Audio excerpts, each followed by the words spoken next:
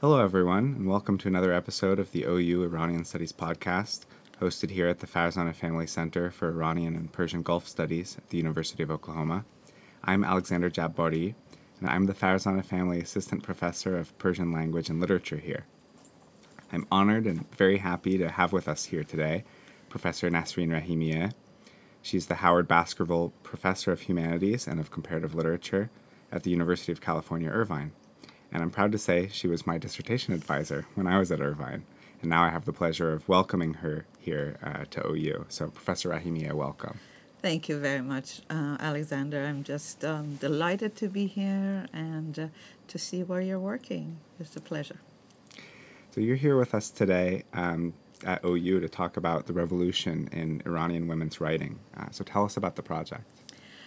This is something that I started working on, not necessarily as a book project initially after the revolution, but I noticed, like all Iranian critics and writers in the field noticed, that there was a burgeoning of women's writing in Iran.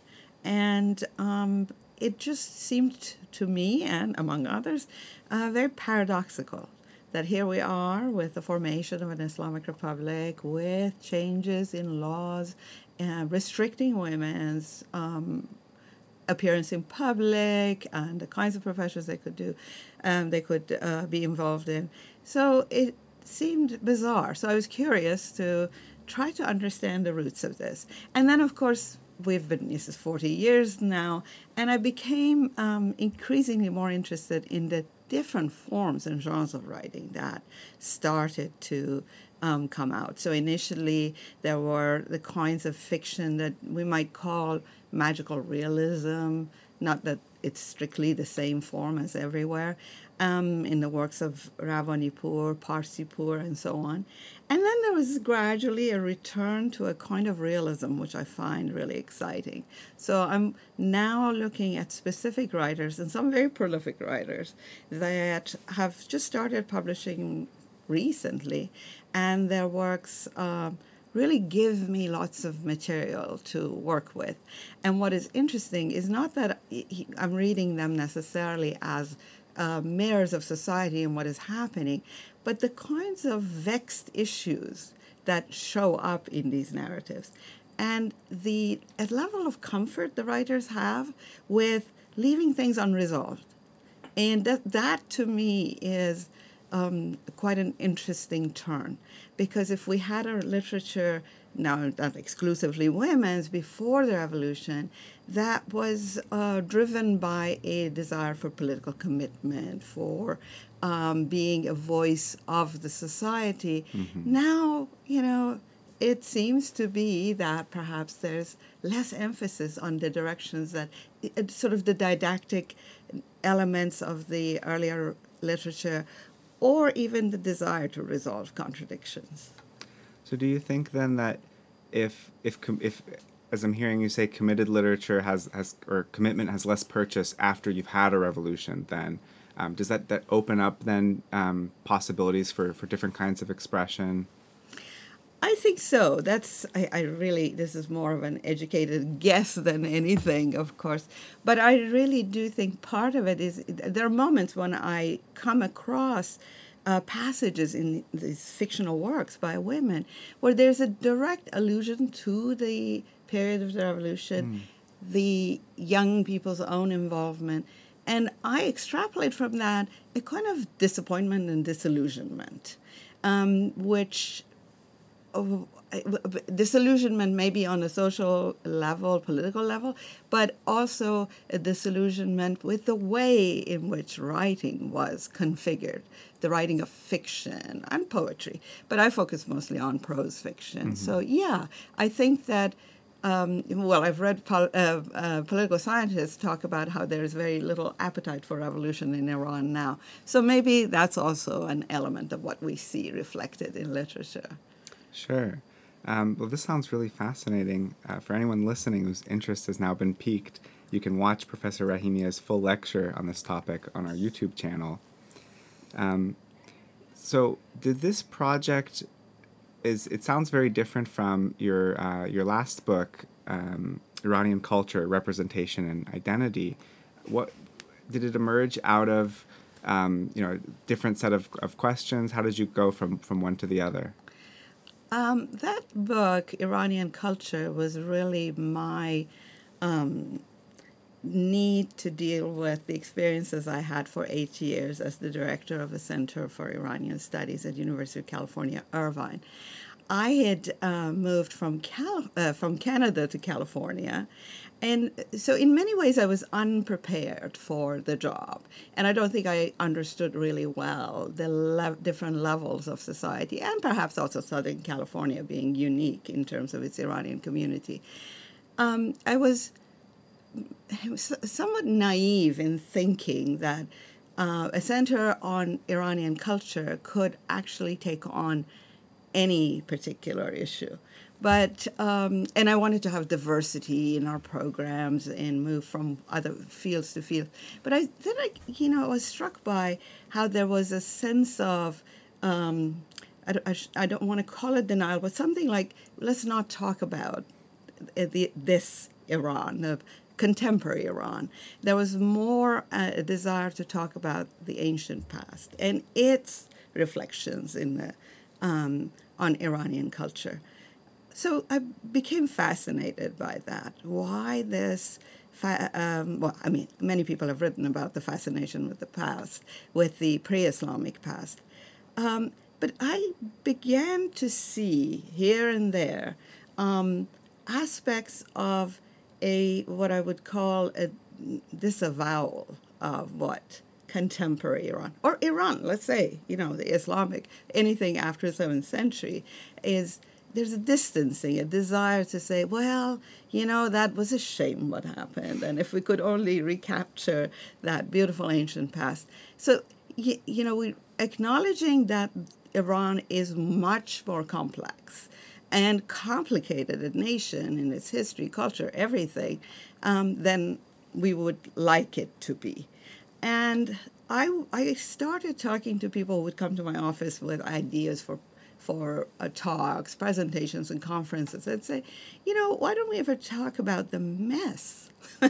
So the messiness is sort of in my own mind. I created this tagline of "Let's hang on to the messiness," and so I wanted to actually drill down into works that were not just situated or created outside Iran in diaspora in, say, Southern California, but whether they talk to each other across the divide, the apparent divide between the Iranian diaspora population in the U.S., primarily, let's say, in Southern California, and then what the cultural creations that spoke or represented that particular diaspora that were emanated from Iran. So in my mind, I wanted to just create a dialogue, which to some extent I found, but not exactly as much as I would have wanted. I also wanted to, in a way, create for myself an understanding of what the definitions of culture were that were circulating.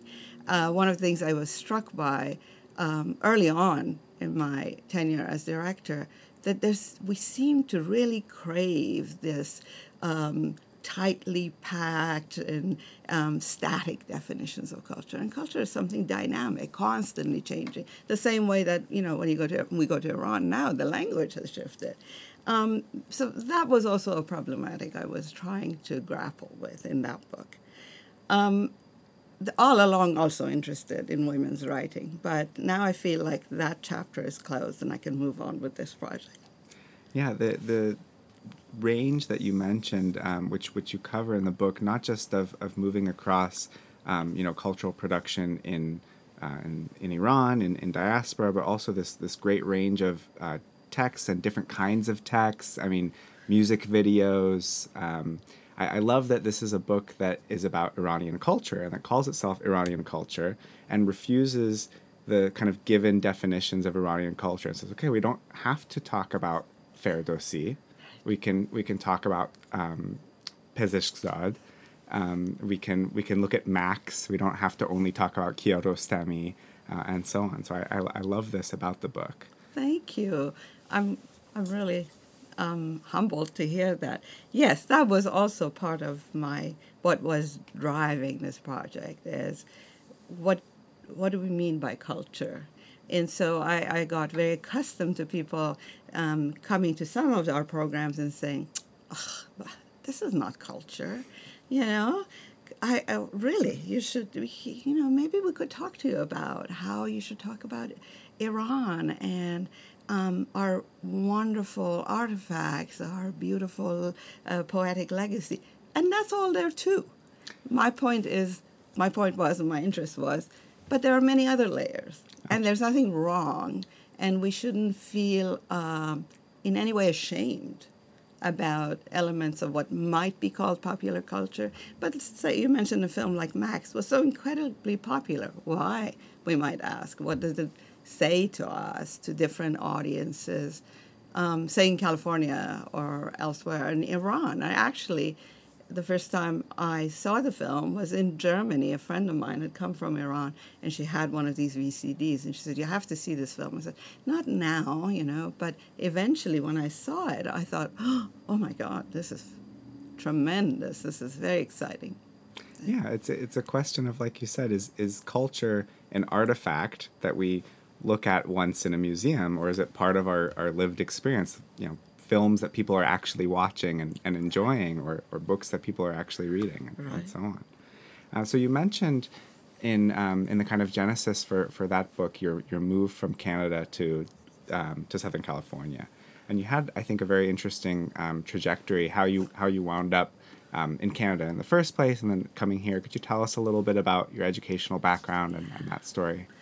Yeah, when I first left Iran, I was at the age of 16, 17, before the revolution, and I got accepted into one of these exchange programs, American Field Service. It still exists, I think.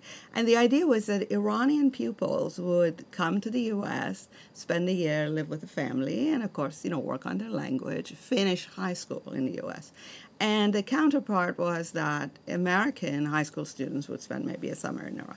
So as part of that exchange, I went to Connecticut and lived with an American family that was just wonderful and gave me a kind of immersion that was well beyond language. And I really learned a lot, and my idea was, okay, I did my duty. I went and learned some English, so I wanted to be back in Iran.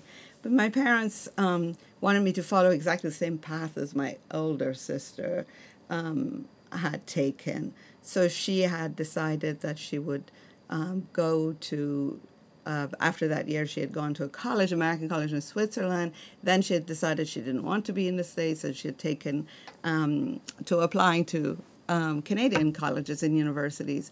And because she was in Canada, they said, "Oh, well, why don't you just actually do this for a year or two?" In my mind, it was always a temporary arrangement. Sooner or later, I would go back to Iran. And my idea was that I would really want to be part of my peer group in Iran. And my parents, of course, I think had some foresight, and they thought that they were actually providing us with an opportunity to get our education while Iran was going through a turmoil that became the revolution. So I was in Canada when the revolution happened, and at the point that I was choosing graduate schools, I considered coming to the U.S., but because of the hostage crisis, there was so much bad press about how Iranians were treated, and Canada provided me with this cozy, comfortable home.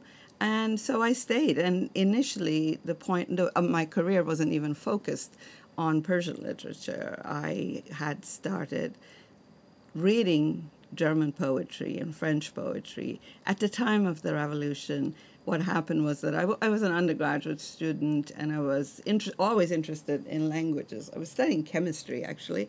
And it was really in the humanities classes, in the language classes, where the professors in those good old days had no more than like 15 students to focus on. And they would give me particular attention because they said, our courses aren't designed for non-native speakers of English. Yeah, if you need help. That became kind of an opening for me to become to have mentors that to this day I'm grateful to and really indebted to, because they could see, that they could sense that obviously the turmoil in Iran, the revolution and the war were affecting me. And so they started talking about, there's a long history of Iran and Iranian culture in the European imaginary. That's how I became interested in reading Western or European poets and writers, travelogues about going to Iran, about much earlier periods. So I was really studying German and French, but I was at the same time, those same mentors introduced me to the idea of comparative literature as a field where I could have my cake and eat it too, as it were. So that's how I proceeded to do a program in PhD program in comparative literature in Canada, and stayed there. And I had no intention, or nothing was planned in my mind, that I would live in the U.S., but this was an opportunity, and I'm really happy that I did have a chance to try that out. Not many people get a chance to do these things over a career. So what you left out of humbly left out of this story is how in the meantime you built kind of Iranian studies, or helped build Iranian studies in North America and in Canada and the U.S. And you went on, at one point you were president of what's now the Association of Iranian Studies. Could you talk a little bit about how you've seen that field grow, where you think we are now, where we might be going? Oh, this is my favorite question of all times. Anybody asks me, I like to go on and on about it, because when I was a PhD student myself, now, granted that I was also geographically removed from the centers of Iranian studies, and I mean, even universities that were involved in Iranian studies, it seemed like there were so few of us. And over the course of my, I think, 30-some years now, I have seen such wonderful changes. It's wonderfully exciting to see a generation or two now of not necessarily just Iranian students, but people who are interested in Iranian studies. And the fields have grown. There are many more people interested in the study of Iran, both in social sciences and humanities.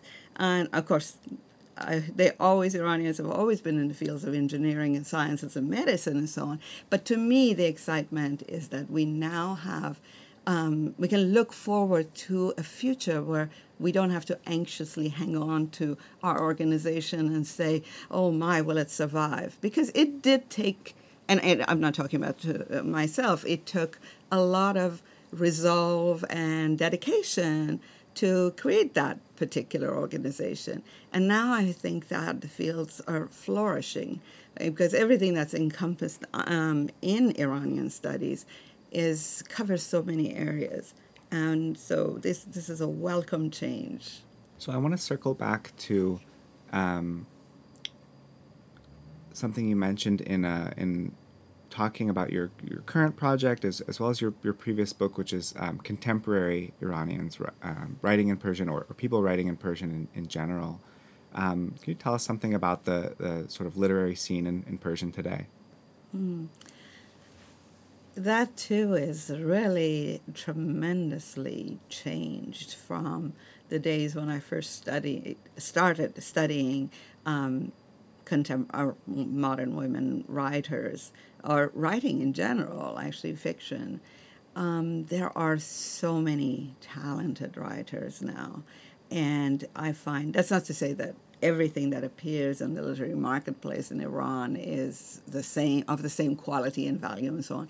But there's a development that I found when I had not been familiar with. When I remember one summer when I was in Iran, and the late Karim Imami and Goli Imami invited me to their place, and we had a conversation about the works that were being published and who the writers were. And they told me about how the tradition of having people read a work, manuscripts, having workshops for writers had taken off in Iran. And this, I think, has been a gift to our scene, literary scene in Iran, because there's much more a kind of collective participation in the creation of a literary institution, the publishing institution. I don't think that we are quite at the point of having an institution, but the fact that writers do read each other's work, comment on each other's work, and I don't mean that just at the level of after they're published in reviews. I remember Fariba Vafi, one of the writers I really enjoy reading, talking about how she knew she wanted to write, but she didn't know how to go about it, and she had written something, so she was living in Tabriz at that point, and she said, I just got on board the bus and went to Tehran and knocked on so-and-so's door and I said, could you help me with this? And, they sat down and together worked through this. So these are the kinds of changes that I think are just enriching our field, our literary production in Iran. And there are also just diverse array of genres of writing, which I don't necessarily find myself able to keep up with. But every once in a while, I make forays into, what's being done in poetry, what's being done in drama, and so on. But there is a genuinely rich arena now for us to study and enjoy. You mentioned Fariba Vafi, whose work has also been translated into English. Zoya Pirzad is another you've worked on, who's now enjoying a great readership in English as well. Mm-hmm. Are there contemporary writers that you feel like haven't been translated, deserve to be translated, deserve an audience in English? Yeah, I mean, if I could, maybe after I retire, when I would love to work with writers to translate some of the Fariba Vafi, for instance. She has some short stories that, I had somehow dream about collecting in an anthology, translated anthology. She's a very interesting writer, the kinds of introspection, psychological depth she brings to her writing. Zoya Pirzad is really well translated. Now, a writer that I have recently become familiar with is Belqis Soleimani. I will talk about her a little bit this afternoon. She is an amazingly prolific writer. I'm just astounded at how much she produces. And she only started writing fiction at the age of 40. Wow. Yeah. She went to university, she studied philosophy, she did some translations. And suddenly then, she decided, so her biographical data says, that she would write. And she has written so many novels and short stories. And I just really revel in her works. There are moments of irreverence, there's humor, there's all array of social problems that Iran, if you live in Iran, you would come across. And reflections on Iran's revolutionary past. She has a bold way of looking at it.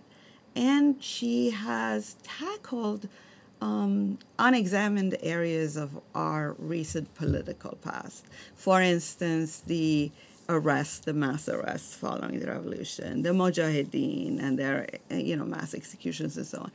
Over and over again, she comes back to these things, not in this mournful, nostalgic way, but as if trying to pry it apart and see what happened. And not to simply say, this was good or bad, the revolution failed or not, but what propelled young Iranians to get involved in these movements, and how did they fare, albeit in fiction. But I love the fact that she keeps going back to it. And actually, I read an interview with her, maybe it was done a few years ago, where this interviewer said, you keep writing about that era of the revolution. Aren't you going to ever stop? And she said, this is my generation's, I'm going to call it trauma. I don't remember her exact words. And I'll have to deal with it until I'm ready, until I've worked through it. And so that's the kind of writing she does. She has short pieces, short fiction, vignettes almost, and then novels. So I would love to translate some of her works. I hope we will get to see your translations of her work. It sounds like really rich potential. And you're an accomplished translator yourself. You've translated Taqi Modarresi. And in translating him, you've talked about what I think is originally his term, the idea of translating with an accent. Can you talk about that concept? Yeah, there was in 89, I organized or co-organized a panel in the Middle East Studies Association conference on the writers, immigrant writers, because at that point we really didn't have this phenomenon of diaspora as much. And among the writers I included was Taqi Modarresi. And he gave a talk. His presentation was about writing with an accent. And he felt that despite the fact that for years he hadn't written fiction, that he had never left it behind. And so after the revolution, when many more Iranians arrived in the U.S., and he was living in the Washington, D.C., Baltimore area, that he was hearing Persian, and he found himself waking up early and feeling compelled to go to his office and write fiction. And so when I came across this fiction, it was in translation, and the translation itself was jarring. I remember reading, I was in Canada reading it and thinking, my goodness, it's almost as if I'm reading Persian. So we didn't have email and such easy ways of contact, so I wrote to his publisher because I was curious.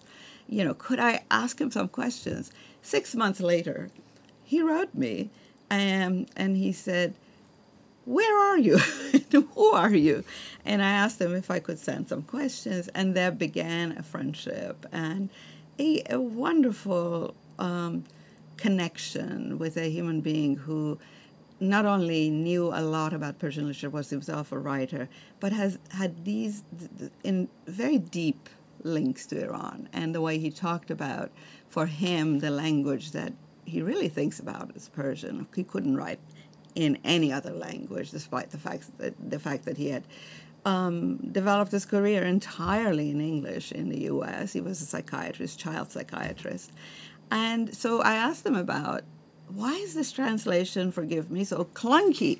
Why am I reading like, he would say, so-and-so told him the onion and garlic of the story. And I said, but Taqi, nobody would understand this. And he said, because I want that writing with an accent to come through.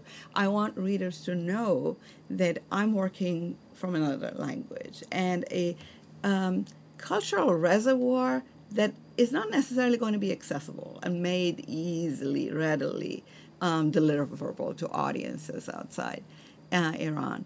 And so that friendship was very enriching to me, and we stayed in touch. We talked about his works, and then when he was finishing his last novel, The Virgin of Solitude. He became very ill with cancer, and he joked about, he was a very funny man, he joked, he said, "I'm not going to finish this novel because I have a feeling when I finish this, I'll die." So he didn't get to finish the editing that he wanted to do. So after he passed away, his wife, Ann Tyler, the famous American writer, didn't contact me herself, but through her agent, because she didn't want me to feel forced into accepting, said Taqi had wondered if he didn't make it, and he had only managed to translate 2 pages or 3 pages, whether you would translate. Well, of course, I was so honored and cried a river, thinking, "Oh my God, I can't do this." But I had the opportunity also to talk to Anne about it, and after I accepted to do it, she said, "Now I'll talk to you."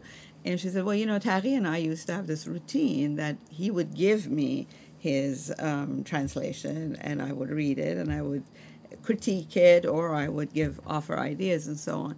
So if you would like to be that voice and to be in that kind of exchange," I said, "Oh, it was such a gift to me, because I was worried about how would I approach this. As much as I knew in the abstract what he would have done, can I live up to that promise?" So it was also, I call it my work of grieving, because every morning I would get up and I would be back into the world of his characters in Yusufabad in Tehran and so on. And then I would get on the phone, or I would mail things to Anne, and we would have telephone conversations, or I would visit her in Baltimore. So I feel like it was such an enormous gift Tari gave me. And I learned a lot about translation. I've never, ever read a text that closely. And I thought I was a close reader of text and I teach close reading. But there is a way in which you relate to a text when you're translating. You see, it's as if you see the inner workings of the sentences, the language, the expressions. And I think I learned quite a bit by doing that. I don't know that I have perfected my skills as a translator, but it certainly was helpful. I think what's so interesting about that process and about that idea of writing with an accent and then translating with an accent, in this context, we're thinking about bringing Persian into English and leaving some of the traces visible, but it's actually very telling of how Persian itself was shaped by similar processes, translating from French and English into Persian and leaving these kind of structures that then shape how we speak Persian today, how we write Persian today. Right. Yeah, exactly. I remember even as a child. So I grew up on the shores of the Caspian Sea. One side of my family had come from Baku, so they were Azeri speakers. And this is a small little town, Bandar Anzali, and there were Armenians there. There was a small Jewish population. And then, of course, the local dialect, or some linguists say language, Gilaki. And to say nothing of the fact that because of the fisheries and because of the caviar and so on, the Russians were there. So there was this amazing Tower of Babel experience that I assumed was everybody's experience in Iran. As a child, I had no way of gauging that if other people were having the same experience. The first school I went to was Armenian. And it gave me a very... well, not as a child, but later when I could reflect on it, it gave me a sense of, my gosh, our language is made up of these Turkish words and Arabic and French and translations and so on. And that, too, is a testament to a living language, Absolutely. A language that actually constantly is speaking to the world and traversing borders. To say nothing of the diversities of Iran itself. I mean, the language is spoken within Iran. So, yeah, this is something we should always keep in mind. If I can just go back to moment to one, I was a director at the center once. Sure. In one of our events, a gentleman asked when we were going to go back to the language of Ferdowsi and purify Persian of all these foreign Arabic words and so on. And I just wanted to cry, and I was so disappointed. I don't think he was prepared for my reaction. I said, you mean you would do away with Maulana, Saadi, Hafiz, all of that? But our history didn't stop there. I mean, look at what Ferdowsi himself did. So, sometimes we forget the waves and continuous waves of transformations that we have ourselves in our culture, in our language, in our heritage, and all of it is worth talking about. Absolutely, and I think we could keep talking about that all day, but we'll run out of time. But thank you so much for being here. This has been really fun and really interesting. So thank you, Professor Rahimieh. Thank you very much for hosting me. And thanks to all of you for listening.